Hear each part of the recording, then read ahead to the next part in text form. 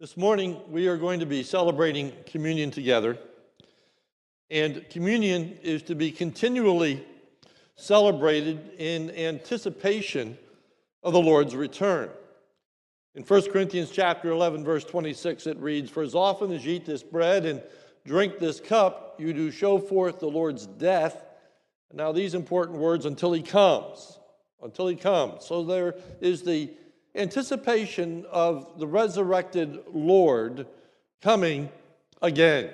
The believer is to be looking forward to the Lord's return. However, the scriptures teach us that there will be people who are going to reject the notion of the Lord's return. In recent weeks, we have been considering false teachers and their false doctrine. Today, we learned that false teachers often mock, ridicule, find fault with, or make fun of those who are living in anticipation of the Lord's return. In 2 Peter chapter 3, verse 3, it reads, "Knowing this, first of all, that scoffers will come in the last days, with scoffing, following their own sinful desires, they will say, 'Where is the promise of his coming?'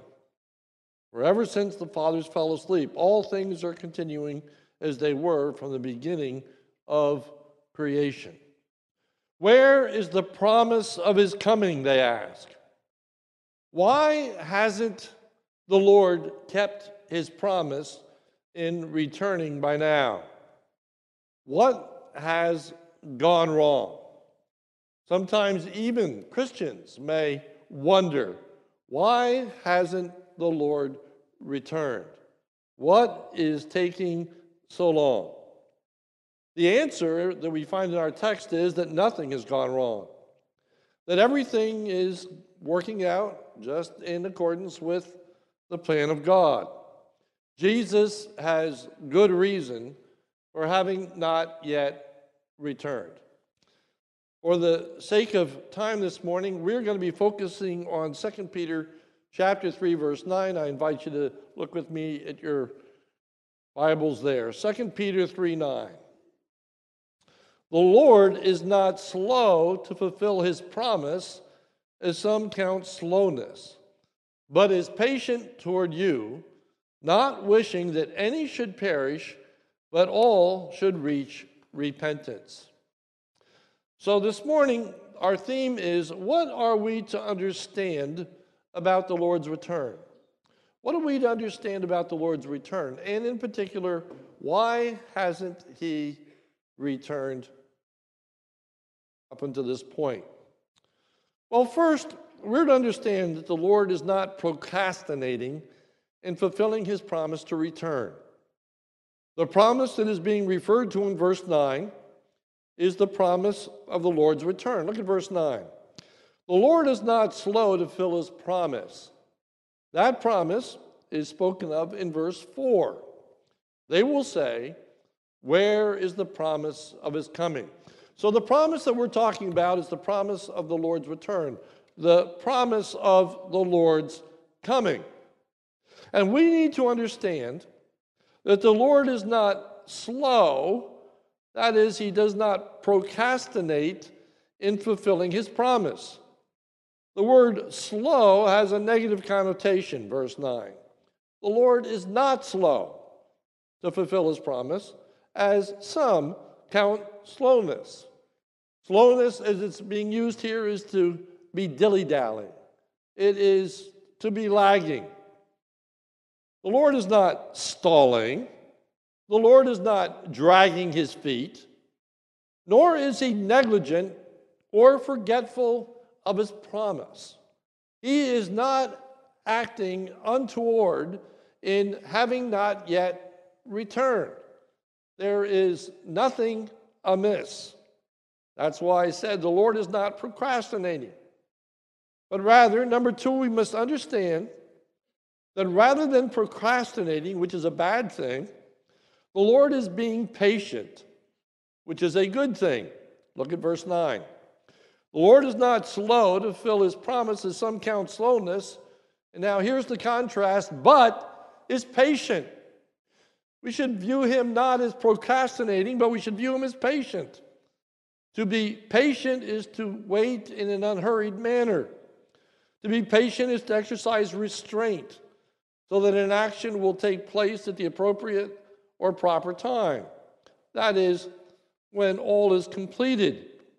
To be impatient is to be hasty, jumping the gun, to do something without the proper care or time required to adequately complete a task.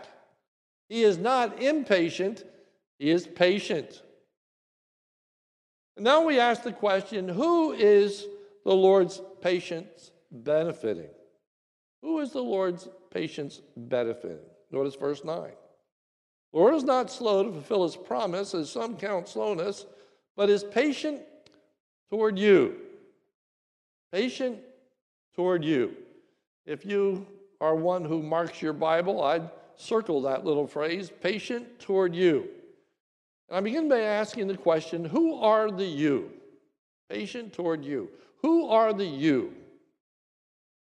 Peter is addressing the people of faith. If you go back to chapter 1, verse 1, it reads, Simon Peter, a servant and apostle of Jesus Christ, to those who obtained a faith of equal standing with ours by the righteousness of our God and Savior Jesus Christ. The book of 2 Peter is addressed to the people of God. You look at chapter 3, verse 1, the more immediate context. Again, we find out who the you are. 2 Peter 3:1. This is now the second letter that I am writing to you. Now notice who they're described as, the beloved. So the you are the beloved. The you are the people of God. The you are the elect. The you are followers of the apostles. Verse 2 of chapter 3. That you should remember the predictions of the holy prophets and the commandment of the Lord and our Savior through your apostles. So the apostles are their apostles. They are believers. They are followers of God. The unbelievers and false teachers are not a part of the you. They are the they in the text. Notice verse 3. Knowing this, first of all, that scoffers will come in the last days with scoffing, following their own sinful desires, they will say, where is the promise of his coming? For ever since the fathers fell asleep, all things are continuing as they were from the beginning of creation, for they deliberately overlook this fact. So the they are the unbelievers. The they are the false teachers. The they are those who are rejecting the truth about the Lord's the Lord's coming. So the you is very important. The next question is, what is the Lord waiting for? What is the Lord waiting for in having not yet returned? Answer, he is waiting for all the elect to repent and thus be saved from God's wrath and judgment. Notice verse 9. The Lord is not slow to fulfill his promise, as some count slowness, but is patient toward you, not wishing that any should perish, but that all should reach repentance. The any are any of you, and the all are the all of you, the people of God.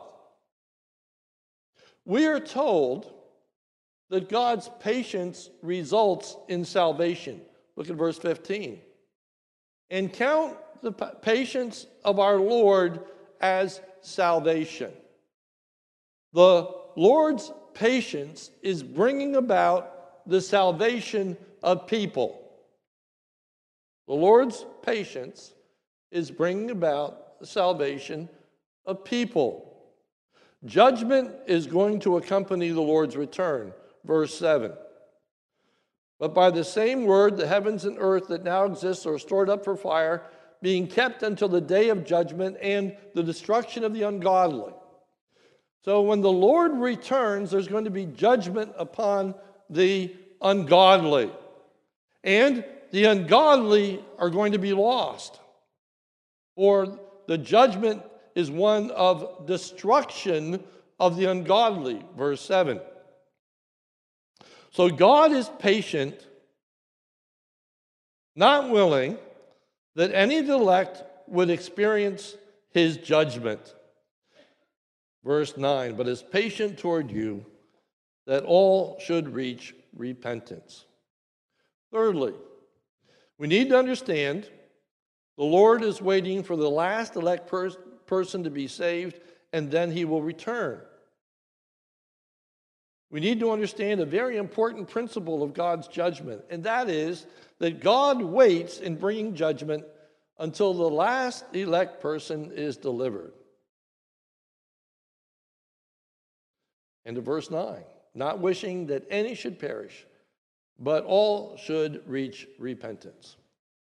Now, verse 9 is one of the most well-known verses in the Bible. It is also probably the most abused verse in the Bible, being taken completely out of context so often. For oftentimes, this verse is taken out of context and quoted only partially. That is, God is not willing that any should perish. They don't talk about the you, but they just simply quote the segment of the verse they want to use. God is not willing that any should perish, as a proof text that God wants every single person to be saved.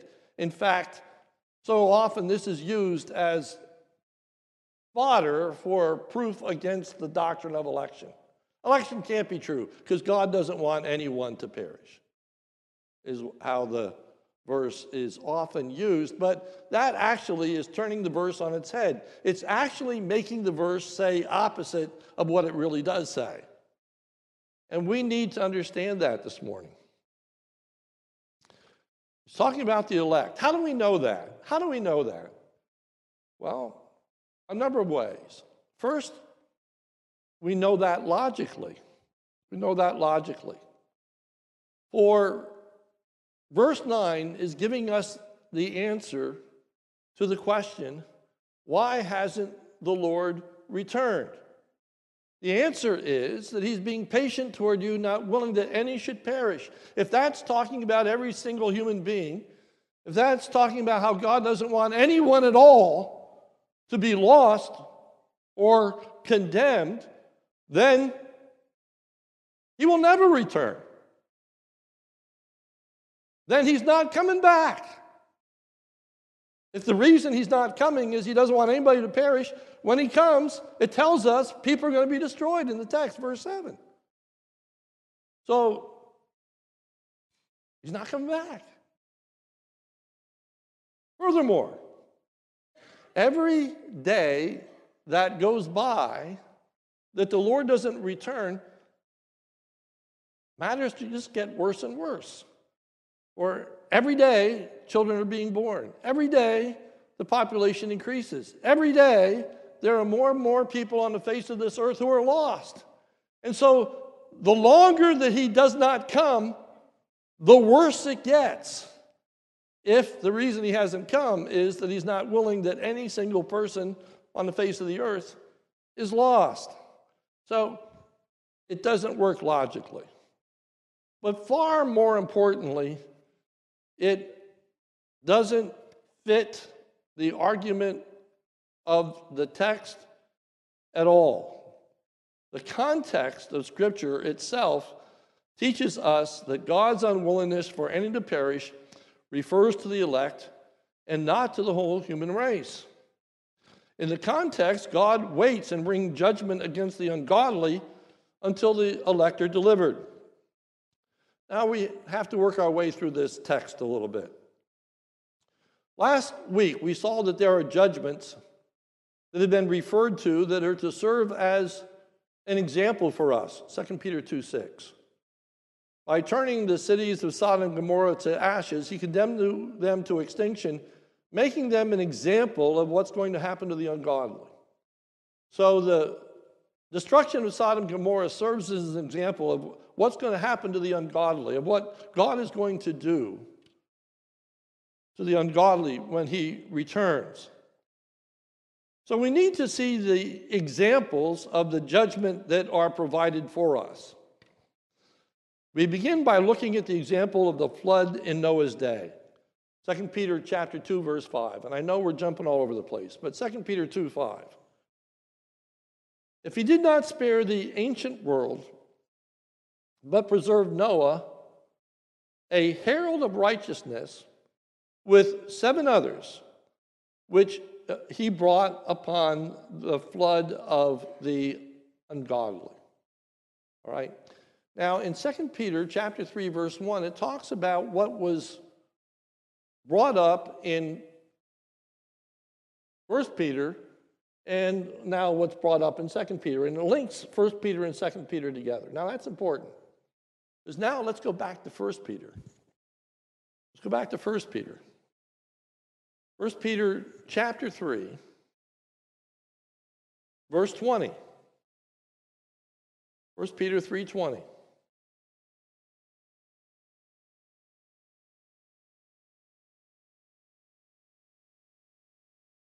Because they formerly did not obey, referring to the people alive in the time of Noah, because they did not obey when God's patience waited. Okay? Now we're back to this idea of God's patience waiting.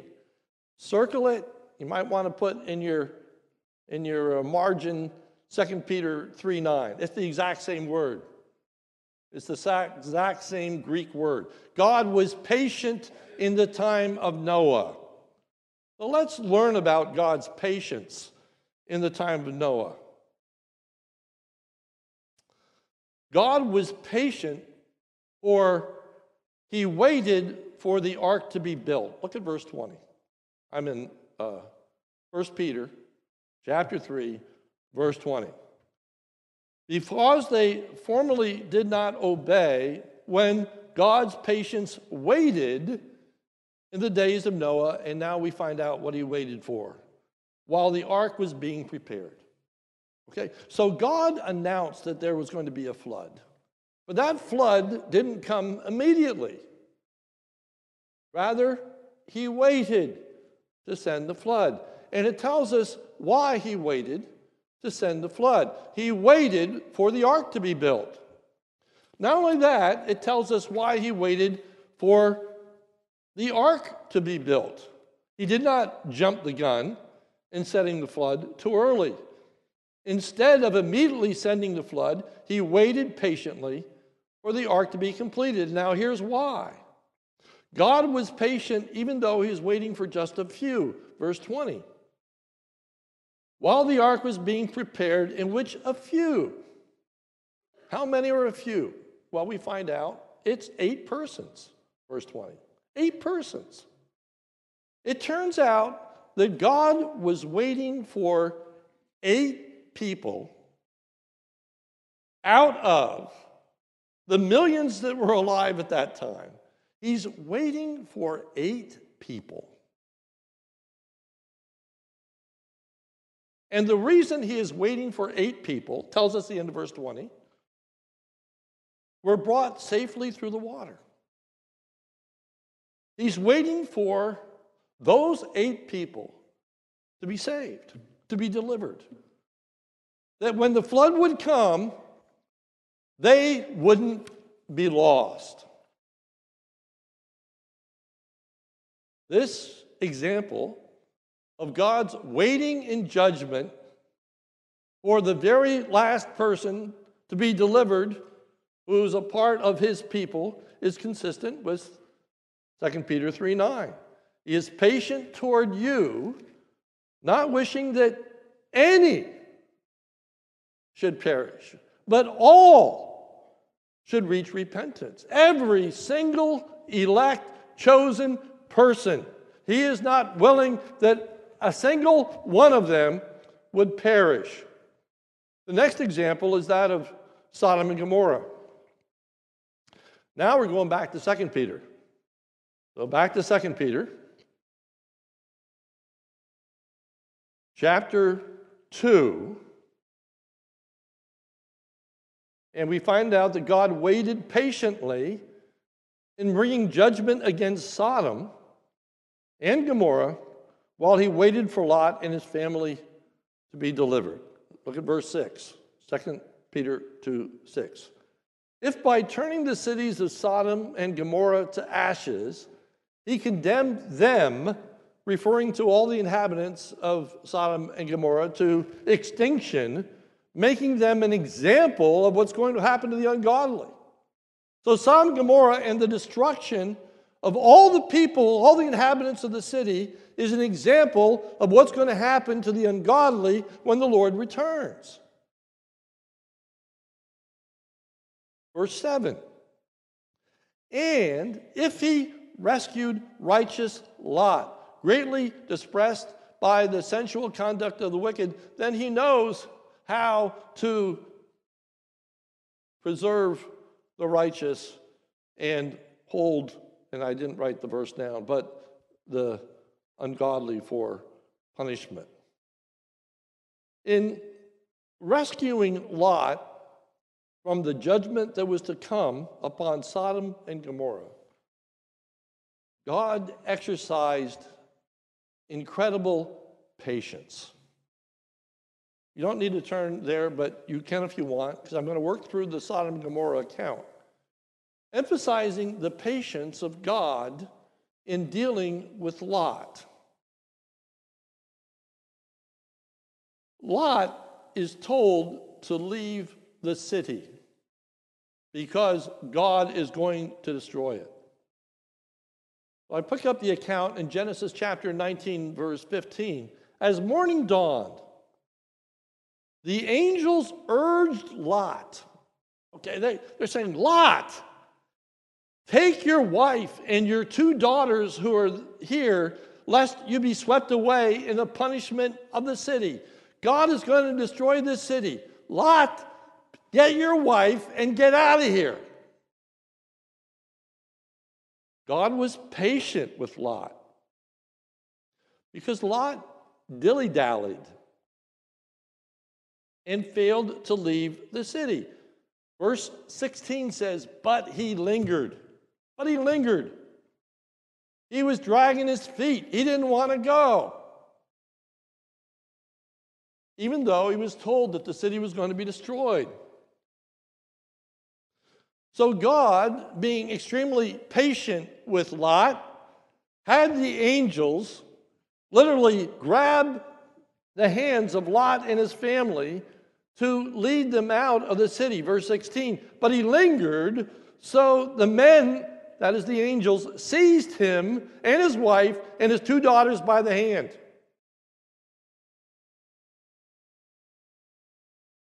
Now picture that. He doesn't want to go. Lot, you need to get out of here. If you don't leave, you're going to be destroyed with all the others in this city. So he grabs the hand of Lot in order to motivate him to get out of there. Now, if you think that's something, the text says, his wife and his 2 daughters by the hand, the Lord being merciful to him. The Lord being pitiful, the Lord being gracious, the Lord being patient.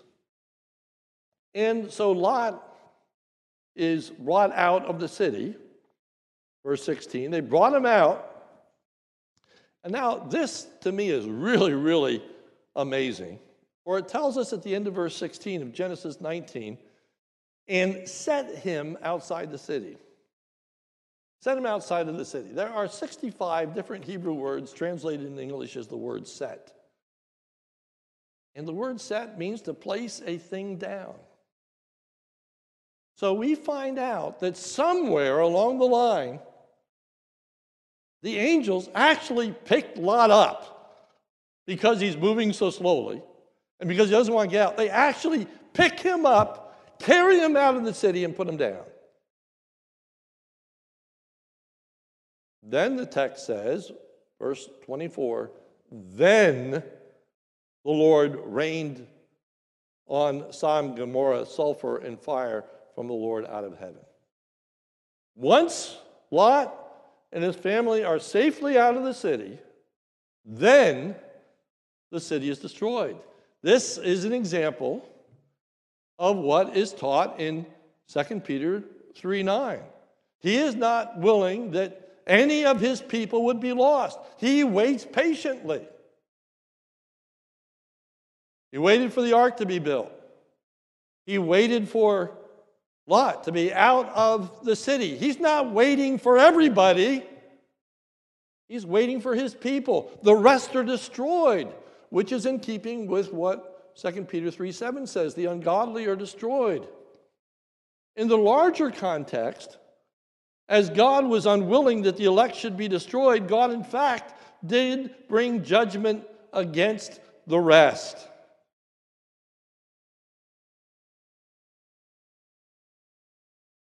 So what is the example that is referred to in 2 Peter 2:6? The example is that God is not willing for a single elect person to be lost.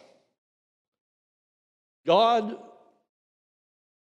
withholds his judgment until that last individual, that last person that is ordained for deliverance is in fact delivered. It's not until the ark is built and Noah and his family are safely in that ark until the flood comes. It's not till Lot is out of the city until judgment comes upon the city. It is not until the last elect child of God comes to faith that he then comes and brings judgment upon this earth. That is what Jesus is waiting for. That last person to be saved. Jesus said in John chapter 6, starting at verse 37, all that the Father gives me will come to me, and whoever comes to me I will never cast out.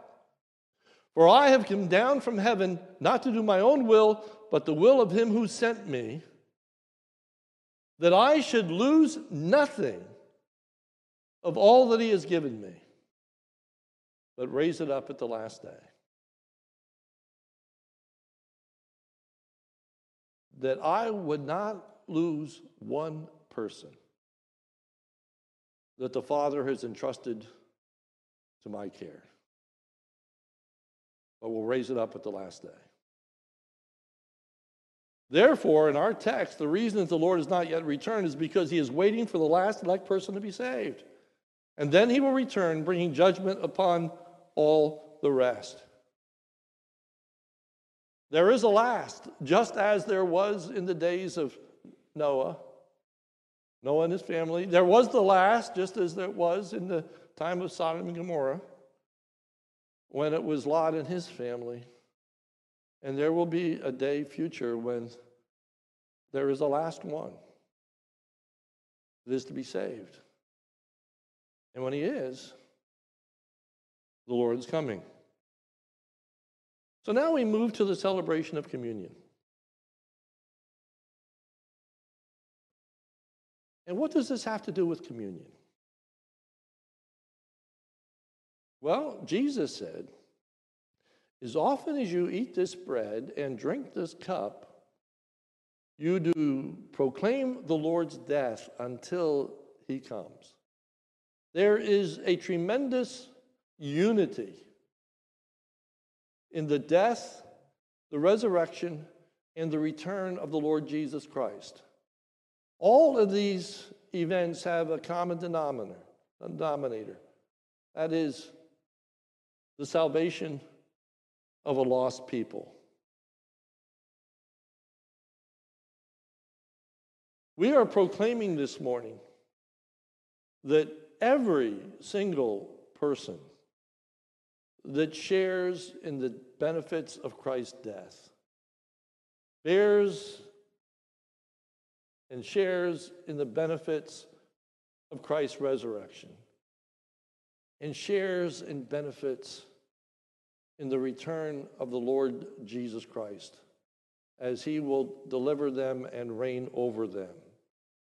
That is the good news of the gospel of our Lord and Savior, Jesus Christ. He saves his people.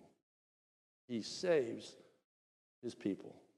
And as we partake of communion this morning, and we say, this is my blood which is shed for you, and you individually are partaking of that cup. Thank God for his patience in waiting for you.